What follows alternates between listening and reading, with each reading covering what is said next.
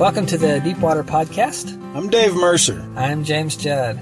And our goal on this podcast is to learn to make disciples the way Jesus made disciples. Yes, sir.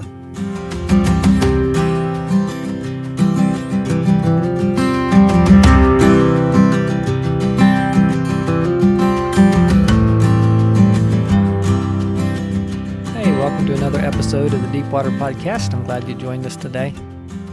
I want to tell you that next week, or rather the next time we release an episode, I'm not sure if next week being Christmas Day, I don't know that we'll release one right in that day unless we put up together something just real short and sweet for Christmas. But whenever we release the next episode, it's going to be on something called the Discipleship Multiplier. And what we're looking at is the math of disciple making.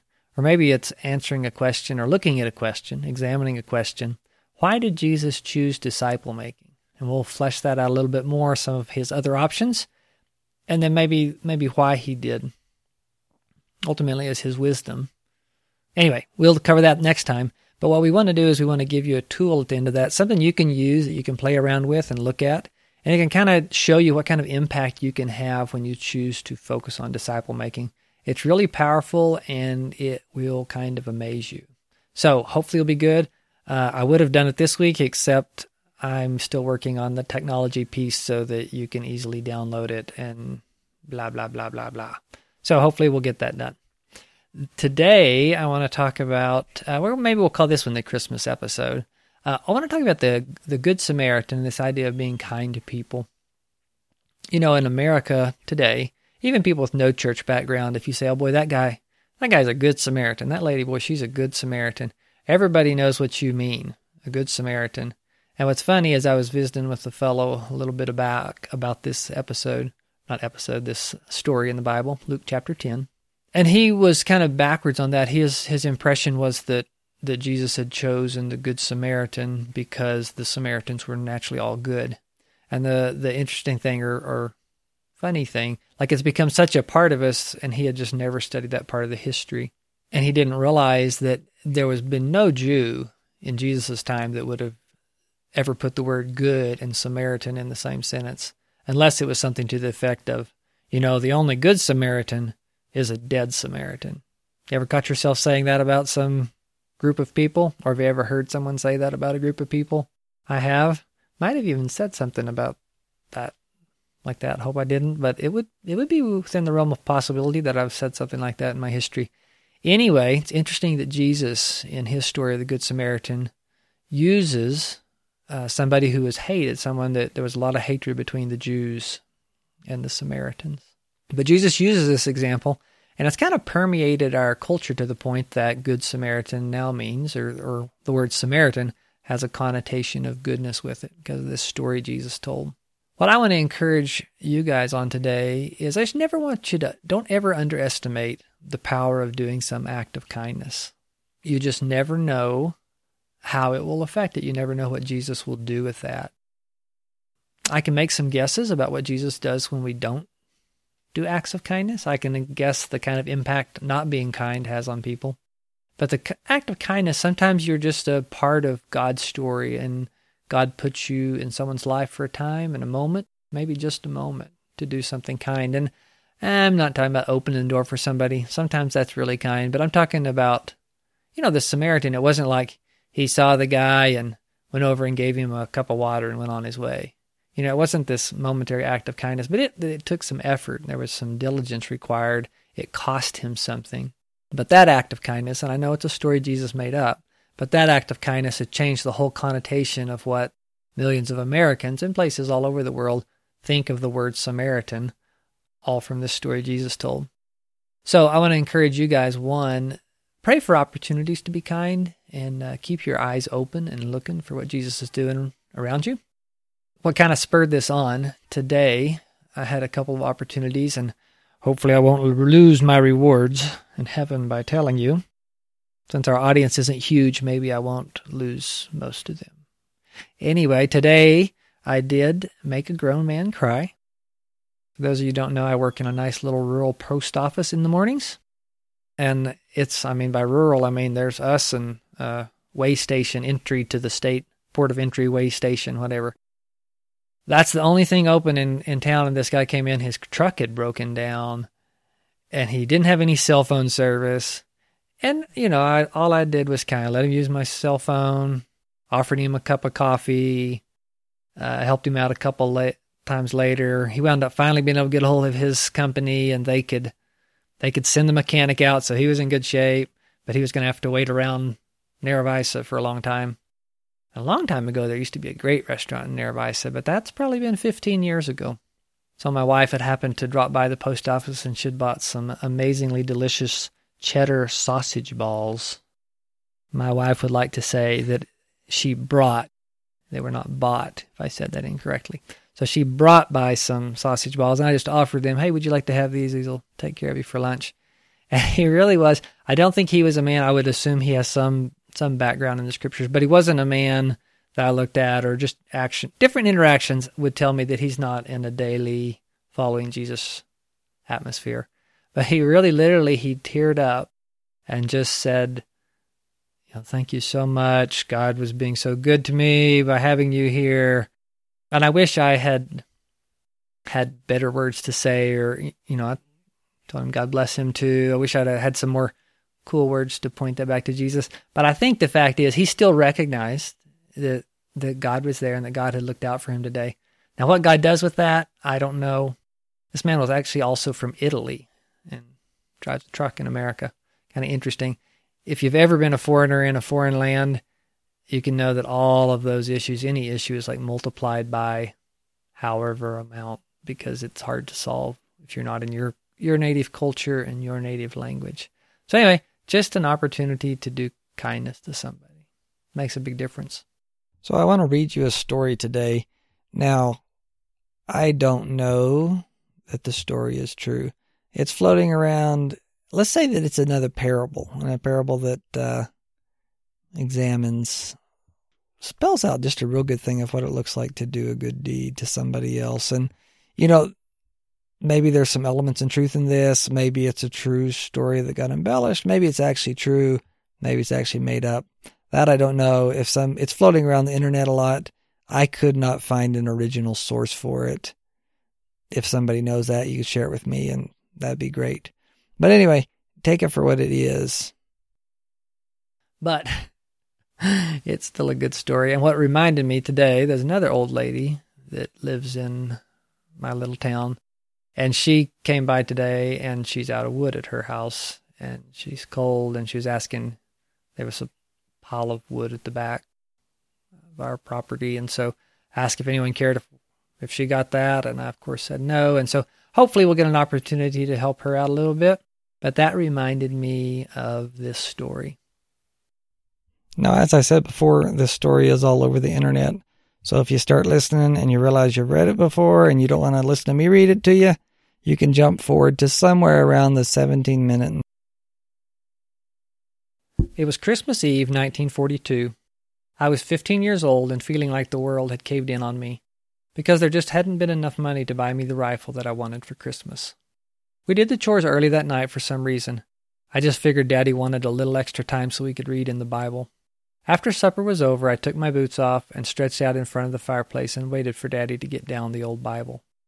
I was still feeling sorry for myself, and to be honest, I wasn't in much of a mood to read scriptures. But Daddy didn't get the Bible. Instead, he bundled up again and went outside. I couldn't figure it out because we'd already done all the chores. I didn't worry about it long, though. I was too busy wallowing in self-pity. Soon he came back in. It was a cold, clear night out, and there was ice in his beard. "Come on, Matt," he said. "Bundle up good. It's cold out tonight." I was really upset then. Not only wasn't I getting the rifle for Christmas, now he was dragging me out in the cold, and for no earthly reason that I could see. We'd already done all the chores, and I couldn't think of anything else that needed doing, especially not on a night like this. But I knew he was not very patient at one dragging one's feet when he told them to do something. So I got up and put my boots on and got my coat. Mommy gave me a mysterious smile as I opened the door to leave the house. Something was up, but I didn't know what. Outside, I became even more dismayed. There in front of the house was the work team, already hitched to the big sled. Whatever it was we were going to do wasn't going to be a short, quick little job. I could tell. We never hitched up this sled unless we were going to haul a big load. Daddy was already up on the seat, reins in hand. I reluctantly climbed up beside him. The cold was already biting at me. I wasn't happy. When I was on, Daddy pulled the sled around the house and stopped in front of the woodshed. He got off and I followed. "I think we'll put on the high sideboards," he said. "Here, help me." High sideboards? It had been a bigger job than I wanted to do with just the low sideboards on, but whatever it was we were going to do, it would be a lot bigger with the high sideboards on. Then Daddy went into the woodshed and came out with an armload of wood. The wood I'd spent all summer hauling down from the mountain, and then all fall sawing into blocks and splitting. What was he doing? Finally I said something. I asked, "What are you doing?" "You been by the Widow Jensen's lately?" he asked. Mrs. Jensen lived about 2 miles down the road. Her husband had died a year or so before and left her with 3 children, the oldest being 8. Sure I'd been by, but so what? "Yeah," I said. "Why?" "I rode by just today," he said. "Little Jakey was out digging around in the woodpile trying to find a few chips.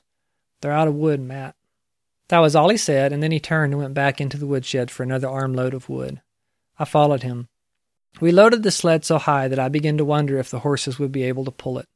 Finally he called a halt to our loading. Then we went to the smokehouse and he took down a big ham and a side of bacon. He handed them to me and told me to put them in a sled and wait. When he returned, he was carrying a sack of flour over his right shoulder and a smaller sack of something in his left hand. "What's in the little sack?" I asked. "Shoes. They're out of shoes. Little Jakey just had gunny sacks wrapped around his feet when he was out in the woodpile this morning. I got the children a little candy, too. It just wouldn't be Christmas without a little candy." We rode the 2 miles to Mrs. Jensen's pretty much in silence. I tried to think through what Daddy was doing. We didn't have that much by worldly standards. Of course, we did have a big wood pile, though most of what was left now was still in the form of logs that I would have to saw into blocks and split before we could use it. We also had meat and flour, so we could spare that. But I knew we didn't have any money, so why was he buying them shoes and candy? Really, why was he doing any of this? Widow Jensen had closer neighbors than us. It shouldn't have been our concern. We came in from the blind side of the Jensen house and unloaded the wood as quietly as possible. Then we took the meat and flour and shoes to the door. We knocked. The door opened a crack, and a timid voice said, "Who is it?" "Lucas Miles, ma'am, and my son Matt. Could we come in for a bit?" Mrs. Jensen opened the door and let us in. She had a blanket wrapped around her shoulders. The children were wrapped in another and were sitting in front of the fireplace by a very small fire that hardly gave off any heat at all. Mrs. Jensen fumbled with the match and finally lit the lamp. "We brought you a few things, ma'am," Daddy said, and set down the sack of flour. I put the meat on the table. Then he handed her the sack that had the shoes in it. She opened it hesitantly and took the shoes out 1 pair at a time. There was a pair for her and 1 for each of the children. Sturdy shoes, the best. Shoes that would last. I watched her carefully. She bit her lower lip to keep it from trembling, and then tears filled her eyes and started running down her cheeks. She looked up at my daddy like she wanted to say something, but it wouldn't come out. "We brought a load of wood, too, ma'am," he said. Then he turned to me and said, "Matt, go bring in enough to last a while. Let's get that fire up to size and heat this place up." I wasn't the same person when I went back out to bring in the wood. I had a big lump in my throat. As much as I hate to admit it, there were tears in my eyes, too. In my mind, I kept seeing those 3 kids huddled around the fireplace and their mother standing there with tears running down her cheeks, with so much gratitude in her heart that she couldn't speak. My heart swelled within me, and a joy that I'd never known before filled my soul. I had given at Christmas many times before, but never when it made so much difference. I could see we were literally saving the lives of these people. I soon had the fire blazing and everyone's spirits soared. The kids started giggling when Daddy handed them each a piece of candy. And Mrs. Jensen looked on with a smile that probably hadn't crossed her face for a long time. She finally turned to us. "God bless you," she said. "I know the Lord has sent you. The children and I have been praying that he would send one of his angels to spare us." In spite of myself, the lump returned to my throat and tears swelled up in my eyes again. I'd never thought of my daddy in those exact terms before, but after Widow Jensen mentioned it, I could see that it was probably true. I was sure that a better man than Daddy had never walked the earth. I started remembering all the times he had gone out of his way for Mommy and me and many others. The list seemed endless as I thought on it. Daddy insisted that everyone try on the shoes before we left. I was amazed when they all fit, and I wondered how he had known what sizes to get. Then I guessed that if he was on an errand for the Lord, that the Lord would make sure he got the right sizes. Tears were running down Widow Jensen's face again when we stood up to leave. My daddy took each of the kids in his big arms and gave them a hug. They clung to him and didn't want us to go. I could see that they missed their daddy, and I was glad that I still had mine. At the door he turned to Widow Jensen and said, "The missus wanted me to invite you and the children over for Christmas dinner tomorrow. The turkey will be more than the three of us can eat, and a man can get cantankerous if he has to eat turkey for too many meals. We'll be by to get you about 11. It'll be nice to have some little ones around again. Matt here hasn't been little for quite a spell." I was the youngest. My 2 brothers and 2 sisters had all married and had moved away. Mrs. Jensen nodded and said, "Thank you, Brother Miles. I don't have to say, may the Lord bless you. I know for certain that he will." Out on the sled I felt a warmth that came from deep within, and I didn't even notice the cold. When we had gone away, his daddy turned to me and said, "Matt, I want you to know something. Your mother and me have been tucking a little money away here and there all year so we could buy that rifle for you, but we didn't have quite enough. Then yesterday a man who owed me a little money from years back came by to make things square. Your mom and me were real excited thinking that now we could get you that rifle, and I started into town this morning to do just that. But on the way I saw little Jakey out scratched in the woodpile with his feet wrapped in those gunny sacks, and I knew what I had to do. Son, I spent the money for shoes and a little candy for those children. I hope you understand." I understood, and my eyes became wet with tears again. I understood very well, and was so glad Daddy had done it. Now the rifle seemed very low on my list of priorities. He had given me a lot more. He had given me the look on Mrs. Jensen's face and the radiant smiles of her 3 children. For the rest of my life, whenever I saw any of the Jensens, or split a block of wood, I remembered back, and remembering brought back that same joy I felt riding home beside my daddy that night. He had given me much more than a rifle that night. He had given me the best Christmas of my life. By author Matt Miles. Well, that's quite the story, isn't it? I'll be honest, I teared up a few times when I read it. Every time I've read it. There's something great about reaching out to people that are really in need. And if you've ever been in need yourself, then you know how wonderful it is when someone reaches out and helps you. And I know as a follower of Jesus that I feel God watching me when someone comes and helps me when I need it. I know that God sees me and that he sent them.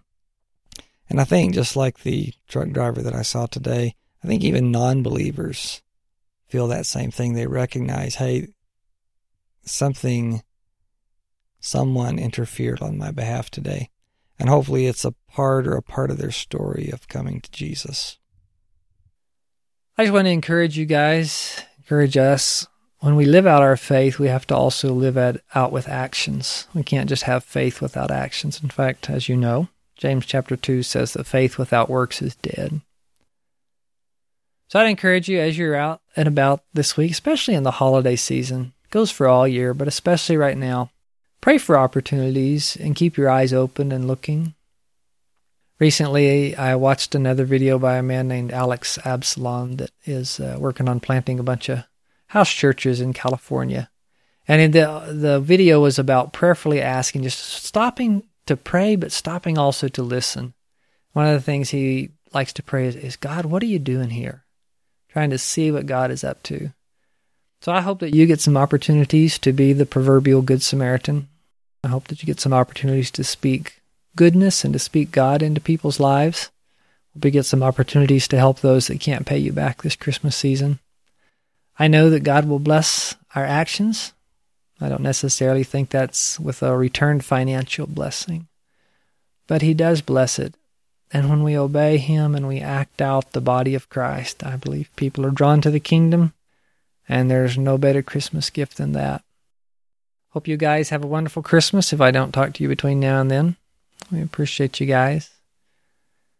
Do some good, make some disciples. If you have an opportunity to do something good, and you have an opportunity to take one of the people you're discipling with you, or someone that you think you'd like to disciple, take them with you and let them share in that act of helping somebody. This week I've actually had a couple of opportunities to do that specifically with my children. And it's been a blessing, and it's good for them, and they may not understand everything now, But I believe in time they will, and I believe we're sowing seeds into them. What it means to follow Jesus, what it means to follow him with all your heart.